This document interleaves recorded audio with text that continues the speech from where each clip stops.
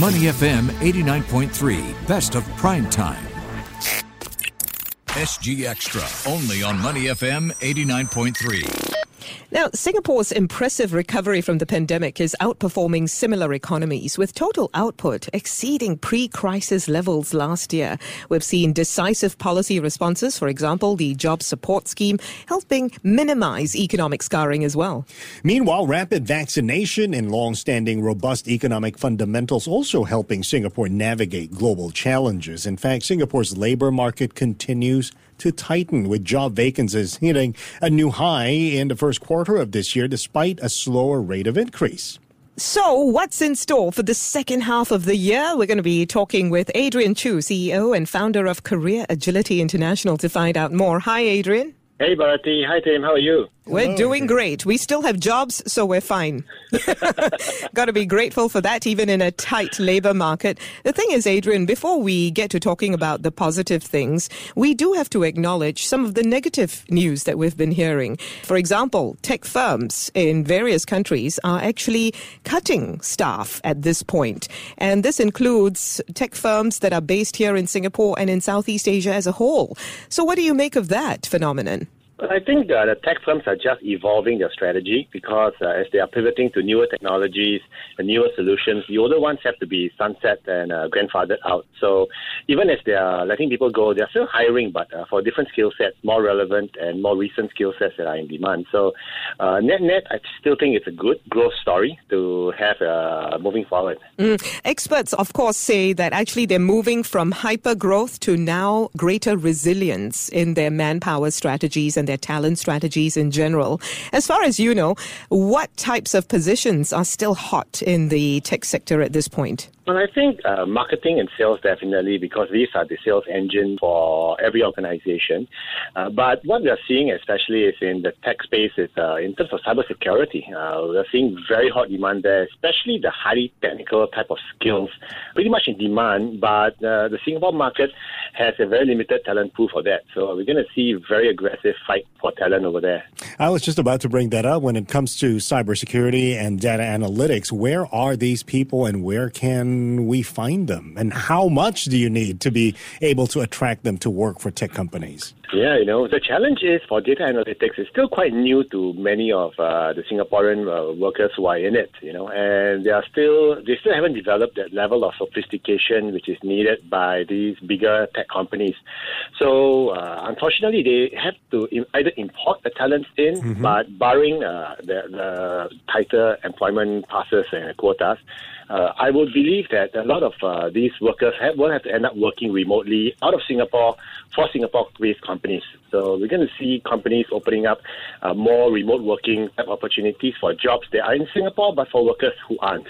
Workers overseas. Not sure if it's over-exaggerating, but it's more like a name-your-price kind of thing when it comes to data analytics and cybersecurity workers these days. It is true. And one thing interesting that's happening now is that the moment you open up the market to non-Singapore-based talents, you're no longer talking about Singapore level of salaries again, you see. So once again, it actually would make sense for companies who are already bottlenecked by the lack of talent in Singapore to consider, hey, why don't we just hire hire an army who are not in Singapore or somewhere else that's cheaper, and it might work out cheaper and just as good for the company. So what should the Singaporean worker be doing at this point to be able to compete here? They have to start upskilling. They have to start taking the competition more seriously. And it's difficult because it is a very new industry for many. So you've got to fold up your sleeves and start learning from ground zero and be patient and try to create as much value as you can.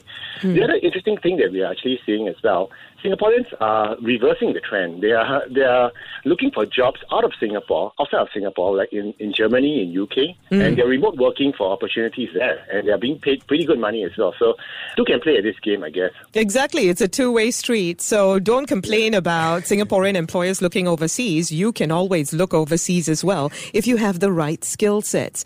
The thing is, a lot of Singaporeans, I feel, have been saying that, because I have this rare talent in the tech space, for example, employers are willing to throw money at me and I've been offered such high salaries. But shouldn't they be a little more careful about accepting or demanding high salaries or overinflated salaries? Because once there's a recession or any sort of economic trouble, you might be the first one out.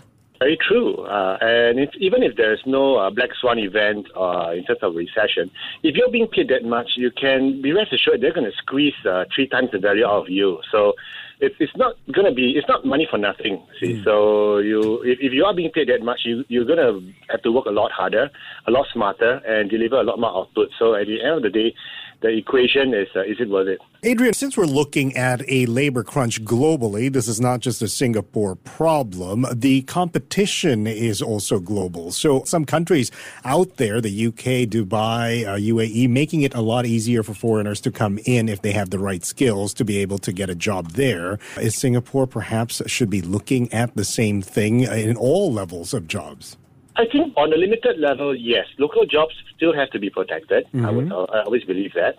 But in certain roles where the talent crunch is really acute and Singaporeans, either they don't have the level of sophistication yet, or maybe they just don't want to do those jobs. And maybe the government, the authorities should loosen up a little bit and bring in, because otherwise it's going to hamper the growth of companies. I mean, like right now, if you look at like what I always say, right now the fresh computer engineering graduates are getting about 7,000 a month. Wow, and that's really expensive. Wow. And it's going to cost companies, SMEs especially, a pretty bundle just to stay afloat in terms of keeping their payroll down. So it's going to be tough. There must be a solution. There are sustainability issues here, right? I mean, how long can you sustain this sort of vicious cycle where there's a talent shortage and then you have to inflate salaries in order to attract people?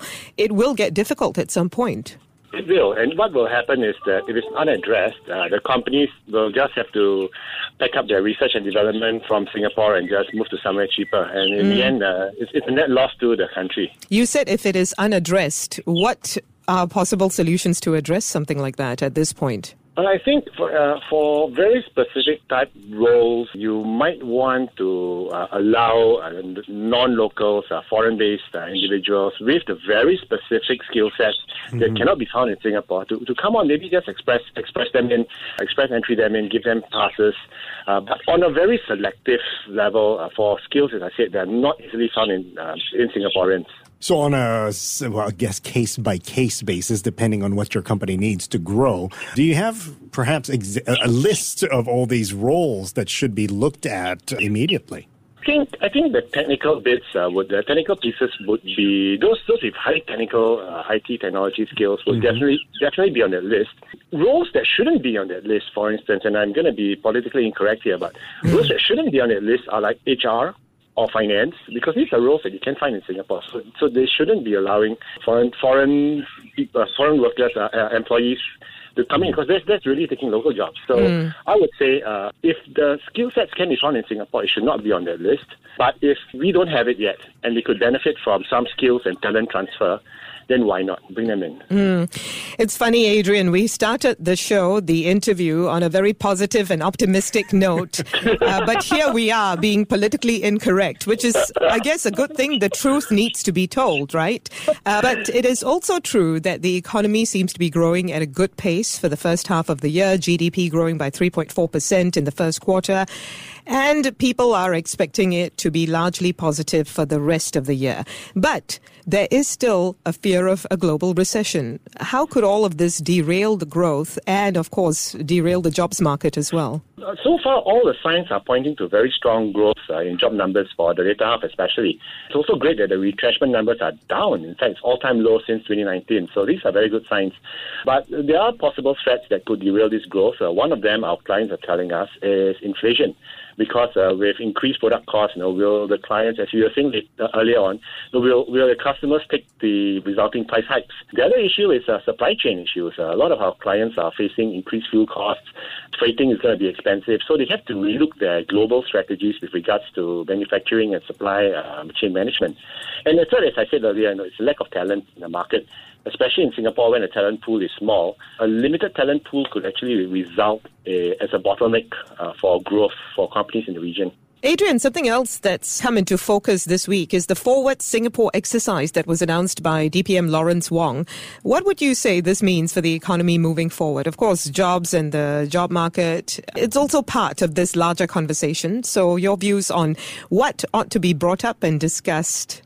Definitely going to be top of everyone's list. And I think that's something that needs to be addressed quite urgently in terms of the gaps in the market, the skills gaps, how do we fill them up fast, locally or not. But having the Great Singapore conversation like this, Way Forward Singapore exercise, is a great signal to investors that the Singapore government is engaging and working hand in hand with the ordinary Singaporeans in forging together ahead. So I think it's a very good boost of confidence to the foreign investors that, we are in it together. The government works very closely with the people, together with the unions and together with businesses to grow. So I think it's fantastic, and I think going to be good times ahead for the second half of Singapore. Adrian, considering the job market now and the fact that people are re-evaluating their priorities, and I'm speaking here from a job seeker's standpoint, the issue of job hopping has come to the fore again. And in fact, we did a bit of a feature on it as well earlier this week. The question is, are employers now viewing job hoppers differently? I mean, how do you even define a job hopper in this day and age? And perhaps is job hopping the way to go if you want to broaden your experience and expertise? Well, I think switching jobs, if you switch jobs to something that's better and makes sense to your overall career strategy, that's pretty okay. And that would be a good move. But if you're doing it way too often, and by that I mean like every year or every 6 months, then that's going to be a difficult history to explain to your next employer, because then you're no longer a career mobile person, you're more a flight risk. So I would advise caution in terms of moving. Leave for the right reasons. Join the company for the right reasons as well. So you have to have a plan. Yeah, I mean, recently employers have said that, they have actually become more open to hiring people who stay at jobs for maybe 2 or 3 years only, right? Because they are shown to be more adaptable, and they also come with a wealth of experience because they've worked at so many different companies, at different jobs as well. But of course, many of them still want to retain their employees, right? Especially your star employees. Yeah. Your parting advice for employers in this job market who want to retain their employees? Treat your employees right, I guess. Okay, listen to them. It's not always about the money. Because sometimes it's about things like wanting to have a hybrid, more flexible work arrangement, a hybrid work from home type arrangement, or maybe it's about training and development. Maybe it's sometimes about having a career discussion about the long term plans for the individual in your organization. Listen to the employees, have a grown up adult discussion with them, and see how you can actually contribute to them, and even as they contribute to you. So I think it's all about listening and paying attention. Grown-up adult discussions. That's my takeaway from this. Thank you very much for that, Adrian. Adrian Chu, CEO and founder of Career Agility International. To listen to more great interviews, download our podcasts at moneyfm893.sg or download our audio app. That's AWEDIO. Available on Google Play or the App Store.